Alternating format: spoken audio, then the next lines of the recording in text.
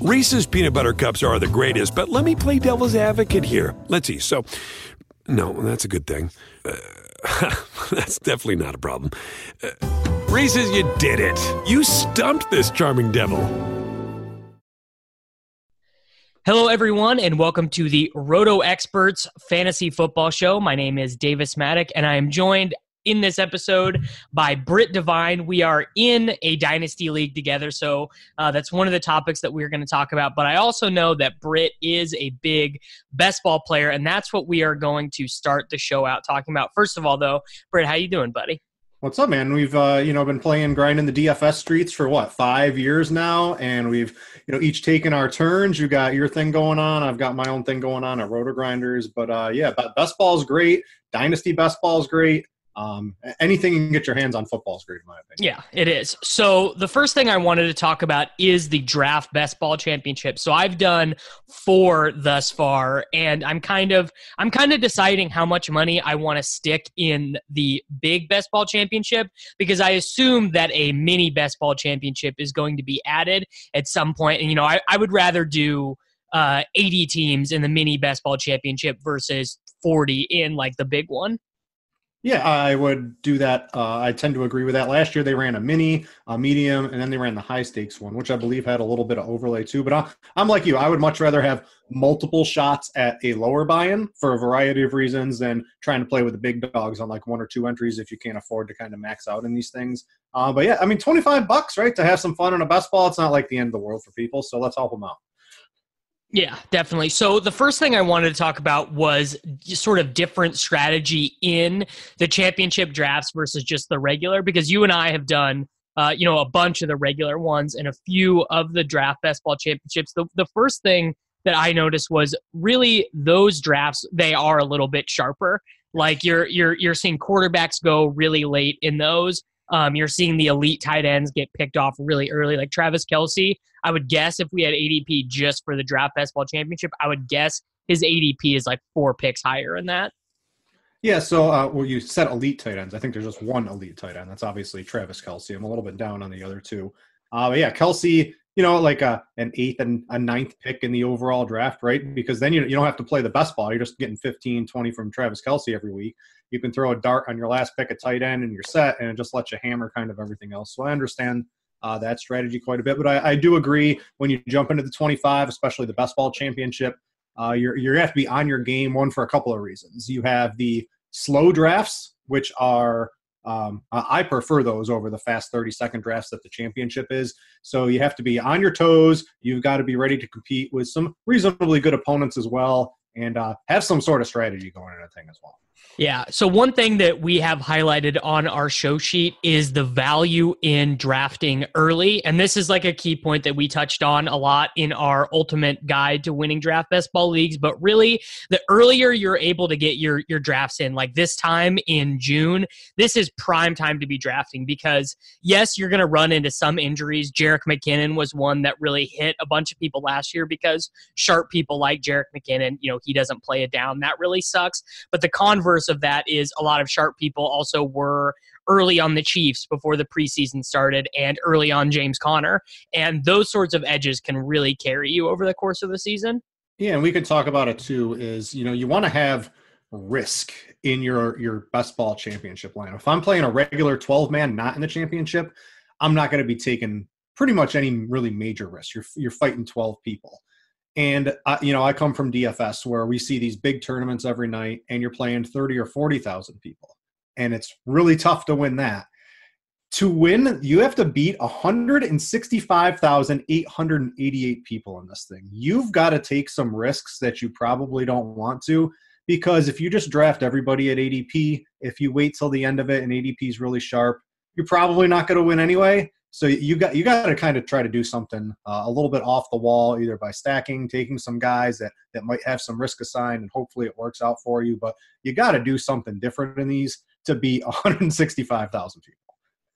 I think the biggest thing in those formats is probably stacking and like double stacking. Like I like going quarterback, wide receiver, and tight end. Like if you start Julio Jones, go around earlier on Matt Ryan, go around earlier on Austin Hooper, because those spiked weeks, they're going to be important for the regular season, but the spiked weeks are going to be super important for the elimination rounds because, basically we're assuming the player pool is going to be pretty similar in those elimination rounds, like weeks 13, 14, 15. Those teams are going to have a lot of the same players, right? Because that's just the nature of the game. Like the best ADP values are going to be, they're all going to be the same. So stacking is sort of how you get a better chance to advance. Yeah, so like let's say David Johnson gets injured in 4 weeks and whoever drafted Chase Edmonds in the 18th rounds, all of those people now have the biggest edge probably you can possibly get, getting a running back, with a share of carries. So someone's going to happen to get into that. So it's how do you make your lineup stand out above some of the other people? Like last year you mentioned Connor taking them, later in drafts, and it really works out. It becomes a top 10 play. You're drawing dead without him. So you got to mix it up with a couple players like that, and stacking. We can talk about here maybe some of my preferred teams to stack, some of the ways to stack. But you don't just stack outright. You kind of got to do a little bit of research beforehand, think about it critically, and I think you can get yourself ahead. So what are some of the stacks that you are really focusing on?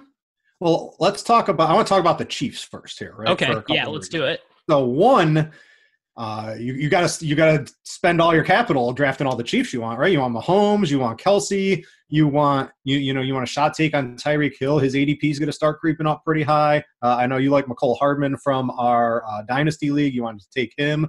You want a Damian Williams, right? You're spending all your early draft capital on the Chiefs, and you think you got this juggernaut of a team. And while you look at their schedule and their strength of schedule, it's like one of the toughest in the league. And then what you really want to do with your stacks, at least from my opinion, is take a peek at the weeks 13 through 16, because the whole reason we're stacking is so that our team is good during the regular season, but then it excels above other teams that are somewhat similar to ours in the weeks that really count, which is going to be the playoffs, weeks 13 through 16. So weeks 13 and 14, I think the Chiefs have reasonably good matchups. So, like, let's say you run that far, right, and your Chiefs stack is cruising along. Then you got to go. They play Denver week 15, the second divisional game. There's a lot of research on those. Tend to be a little bit lower scoring, and Denver probably going to have a pretty good defense this year. So let's say you get through that with your Chiefs stack. And then you've got to go in week 16 in the middle of winter in the championship. Go to Chicago against probably one of the best defenses in the league for week 16, and you expect Mahomes, Kelsey, Damian Williams, and all these guys to go nuts in Chicago. I don't know. So you combine all that with all the early draft capital you have to spend on them. And if I'm playing the championship team, I'm definitely not stacking the Chiefs. I think there's too much between what you have to invest in them, and then that late season schedule really looks tough when the money really starts increasing, where basically almost like a complete fade for me.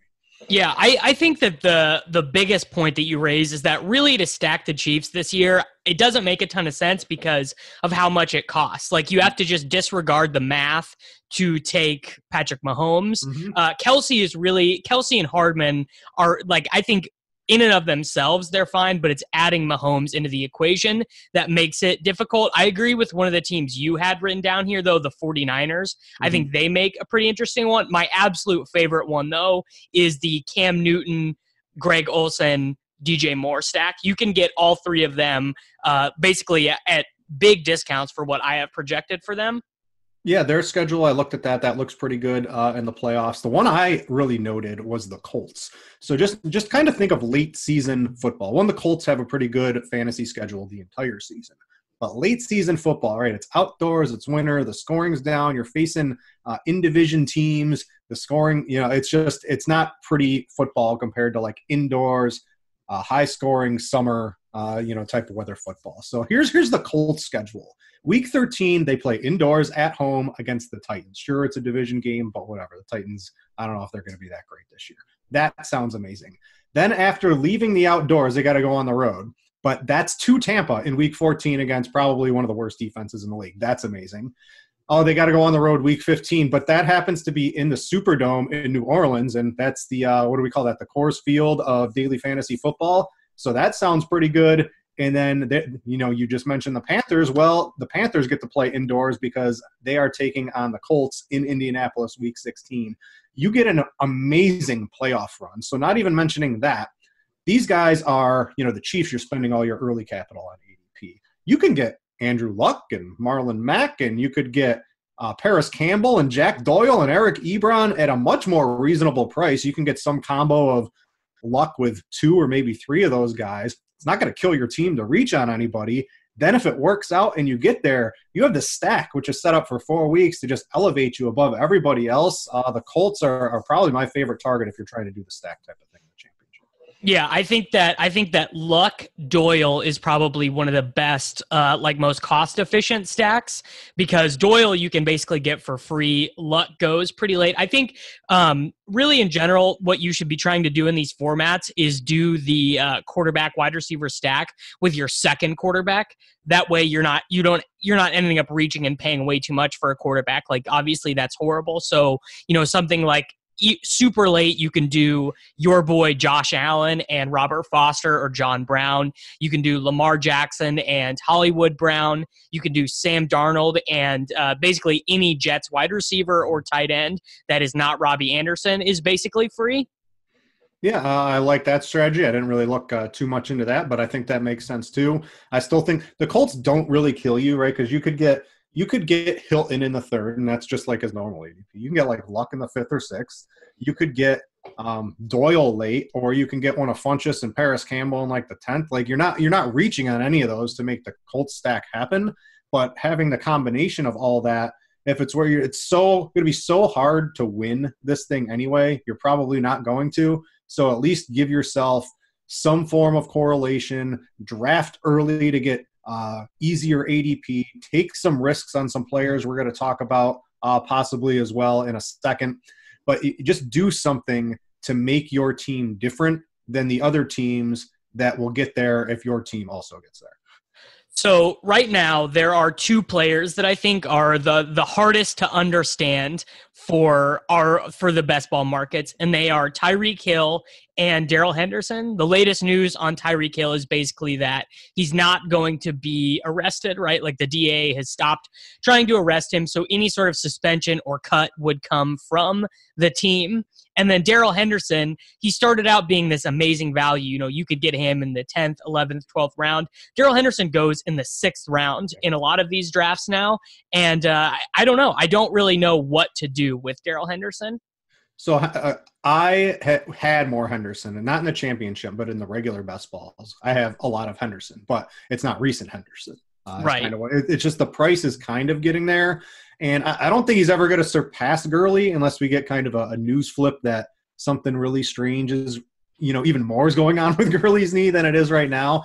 But it's just at the point where all the upside, maybe not all the upsides baked in, like if Gurley is out, they're having this thing where they're going to manage his load earlier in the season, right? So maybe Henderson, the first couple of weeks, is an RB 1 or 2, and it pays it off for you to have Gurley fresh later in the season. Having Gurley fresh later in the season does not bode well for your Darrell Henderson shares, in my opinion, in the championship. So I'm really not – I don't think I've drafted Gurley maybe like once in 100-plus best balls because I got him super late, but I have almost none of him. I was getting Henderson early. I think you can still take him, right? You want to be a little risky in these best balls because as soon as any news happens, it's accounted for within an hour, basically, of people drafting. So you have to draft early. So if you are listening to this and you want to play the championship, don't wait a month. Start drafting now because you're just going to get better ADP.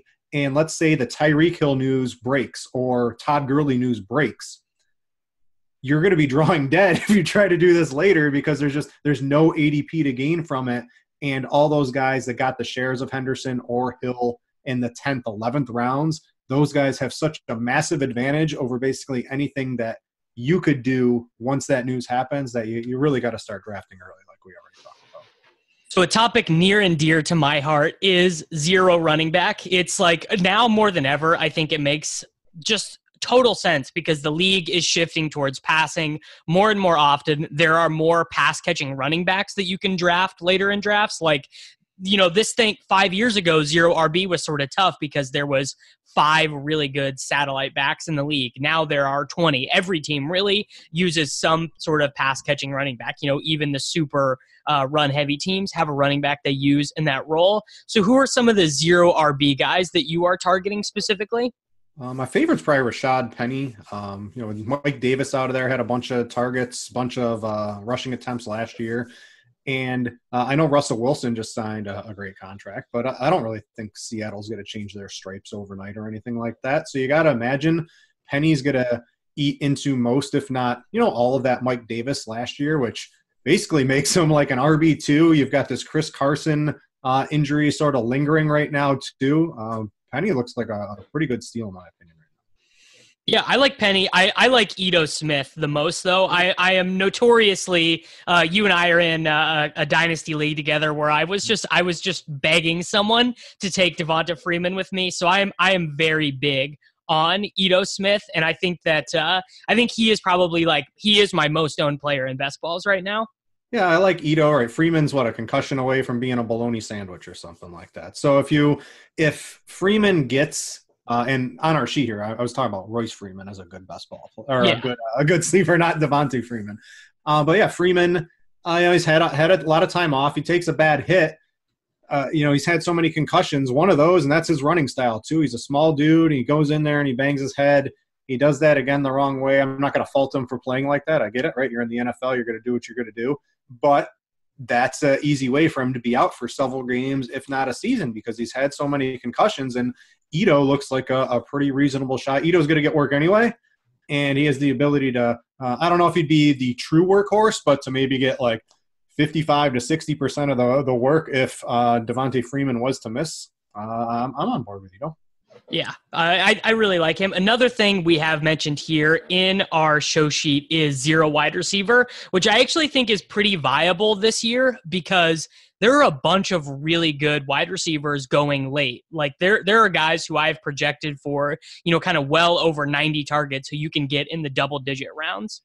Yeah, so the way you just got to kind of think about the NFL. We've kind of seen this passing resurgence, or not resurgence, but the teams are smarter. They're passing more, and there's not wide receiver. There's 4 or 5 wide receiver ones anymore. And other than that, there's more 3 wide receiver, more 4 wide receiver, more 5 wide receiver sets than ever before. So it gets spread out a lot more, and that's also less running the ball. So I think zero wide receiver, it makes sense if you get Saquon or Zeke or CMC. Those are probably my favorite. You could maybe mix it in with Kamara or maybe a David Johnson, but really the top 3 or 4 picks. Let's say you get one of those top 4 running backs.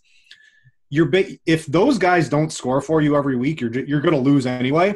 Right. So play it to your favor and just expect them to score 20 fantasy points every week for you. So you basically would take 3 of your top 4 picks if you get one of those really good running backs as running backs. Maybe take another one in the 6th or 7th round, and you just play bingo with wide receivers the whole way. And it allows you to just get more wide receivers in there. I think most teams have 7 to 9 is kind of the winning formula. I would definitely play, 4 running backs if I was to get Saquon, Zeke, or CMC, and probably go 9 wide receivers and maybe 3 quarterbacks or 3 tight ends on or something like that, because you're just expecting that stud running back to score every week. If he doesn't, you're going to lose anyway. So use it to your advantage and kind of play bingo with the best ball receivers down the entire board. And I think going full robust running back and taking 4 running backs early, if they're all guys that you like if you have a solid use case built out for all of them, I don't hate it. I haven't done it yet, but I do think that they're D.D. Westbrook, Kenny Stills, there are guys who I've projected right around wide receiver 2 quality who are going to have spiked weeks that I think are really strong plays, and I would have no problem having those guys as my 2nd and 3rd wide receivers. Yeah, and you're gonna have 5 of those guys on your team, so you're gonna have 5 wide receiver 2s to 3s instead of a Julio Jones with then you're kind of taking a drop off after that. But it's a strategy I would really only do if you get the stud running back. And like I said, you're using the stud running back as your leverage to get more receivers, because if that stud running back doesn't score for you every week anyway, you're still going to lose. So why not parlay that into taking more shots at bingo on the wide receiver position? So shifting directions here a little bit, you and I are in this super fun Dynasty League, and we've had Ben Gretsch on from the league as well to talk about the draft we did and a little bit about the startup. I decided after that podcast that it was time for me to tear things down. I just sort of looked at my team, and I had so many old kind of non-contributors that I was just like, you know what, I'm ready. I want to do 1 year of just absolutely nuke tanking. So the question I have for you, though, is your team is pretty good, but you have some young talent as well. So right now, how are you weighing future picks versus talent that you have right now as a contender?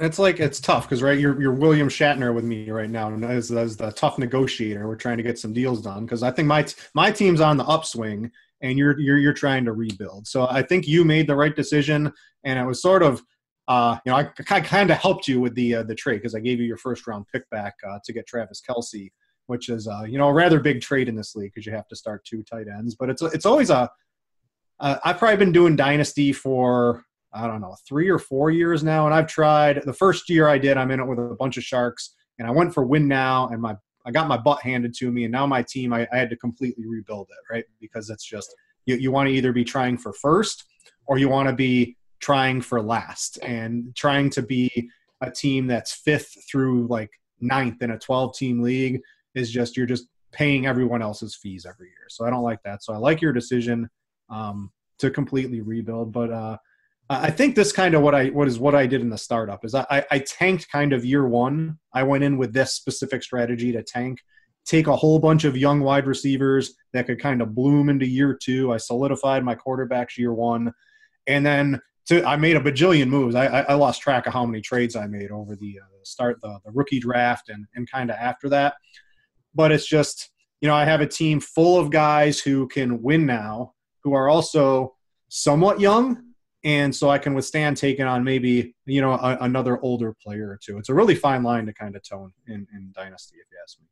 Yeah, I mean, it's like figuring out what to do with a contending team is difficult because you will get good offers for your future picks, but sometimes you don't want to give up your first, even if you are a good team. Because so the thing in this league that's really interesting is that there are 4 really good teams, 2 kind of in the middle, and then 6 teams that have absolutely no chance.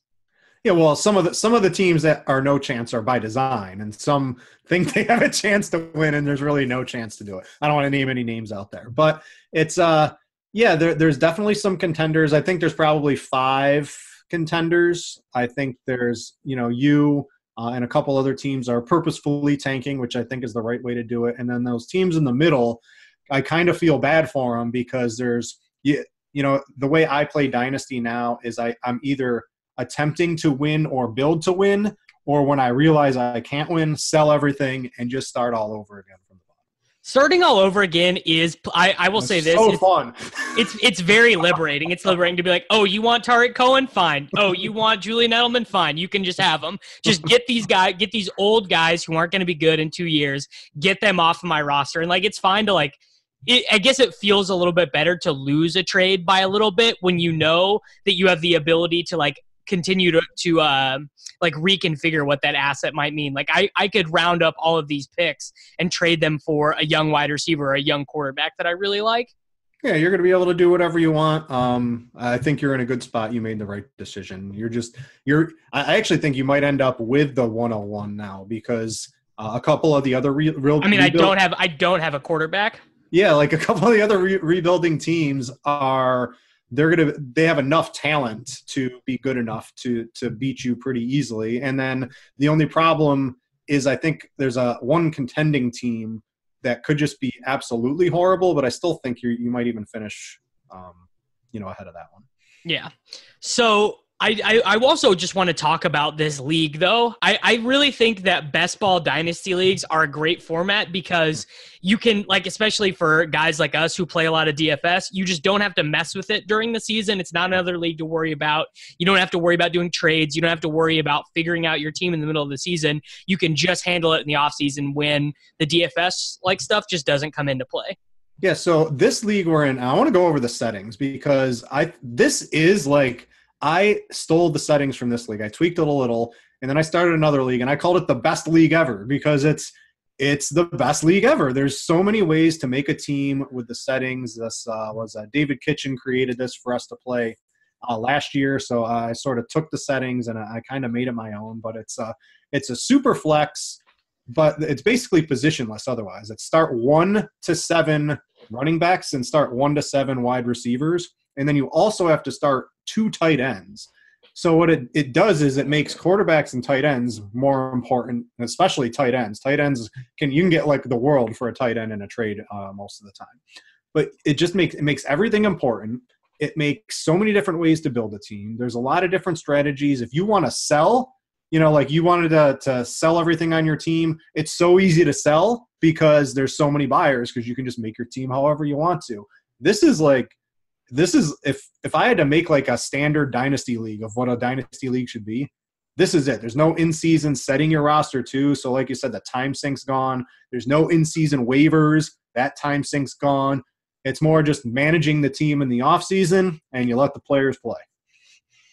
So another thing that I wanted to ask you about was Dynasty startup draft strategy, because I think everyone has a really interesting answer about this. Like everyone who plays Dynasty has their own unique thoughts on how to weigh contending immediately versus angling for talent, like young talent, and just kind of kicking the can down the road a year or two. And some people try and do both. Some people just gobble up whatever value there is, even if it is, a 32-year-old wide receiver or a 40-year-old quarterback. So sort of what are your general thoughts about, weighing how to compete in a dynasty league? Yeah, so this is my 4th dynasty league. I'm in a startup right now. I'm in the 10th round of it. So my first dynasty, I tried to win now right away. And I played with some really sharp people.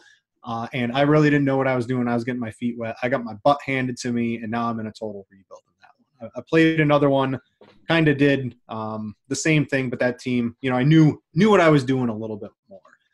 When we jumped into this league, I went in with a specific strategy of I want to tank year one because I felt like the league was going to be around for a while, which kind of weighs if you're playing with a bunch of randos off of Twitter or wherever – and you don't know if the league's going to be around, you probably want to play to win the league in the first right away. Yeah, definitely. But I felt like the group of people we had here, we're gonna be at this for even if you stink and your team sucks. I feel like most of the people are probably going to be around for a while. So I tanked on purpose. I made some trades with you. I took Hunter Henry after he was out, just to create more value for me in the next year to get more 20 or more 19 picks and some more 20 picks. On top of it. And that worked really well for me because now I think my team's going to be on the upswing for a couple of years. But I think in general, it's if you're playing with people that want to play, I don't mind pushing the window back a year or two. And if you're playing with randos that you don't know, I would be more inclined to try to win now. But I think in the perfect world, kind of in like the startup I'm in now, I went in with no desire to do anything. And I just kind of took my first couple of picks. And, after like the first 2 or 3 rounds, you're getting trade offers from people and you're feeling out the league. You can get an idea of is anybody going to sell and try to tank year one? Or is everybody trying to win now? And I think that's probably the best way to go into it. Yeah, you really got to read what's happening during the draft. Like if you can tell that 2 teams are like, they're taking all the old guys, they're taking the ancient tight ends who have 1 year left. They're gobbling up, they got Drew Brees. They have guys with injury concerns who might only have a year left. Then that's time to start thinking about, okay, well, maybe if all of those resources are being allocated to 2 teams, maybe it's better to pull back. Yeah, and go young. And then the other one, too, if there's no, we're in the 2020 draft type, right? Everyone wants 2020 picks. But if there's 3 people who are trying to tank in your whole league's, a quarter of your league's trying to tank and get 2020 picks, well, you don't want to join that ruckus because the supply demand's a little off. So just kind of judge your league. And I think probably the best way if you're with a reasonably, good group of people you think is going to be around for a couple of years, don't really have any strategy. And by like the end of round 2, a couple people kind of divulge what they're doing, and in trade offers, you'll kind of see what they're offering. and you'll be able to get a much better feel. And then, like, I had the 4th pick in this, and I drafted Christian McCaffrey, and then DeAndre Hopkins was there in the 9th pick, and I traded up to get him. Yeah. And now I'm in the 10th round, and I don't have either of those dudes on my team because I got so many good offers. Like, I got like a Godfather offer for Christian McCaffrey. You can't say no to it, right? So I took that, and then I traded Hopkins for Juju Smith, and I got like a whole bunch of extra picks in return for that. That was like a win for me. If you ask me, that was a win. So I got just feel out the league. Don't really have anything. See what comes to you. But again, it really depends on if you know the group of people you are going to be around for like 3 or 4 years, you can do that. Otherwise, most dynasty leagues, I think probably you should lean towards trying to win in the first year or two just to kind of collect that money and then free roll for a couple of years.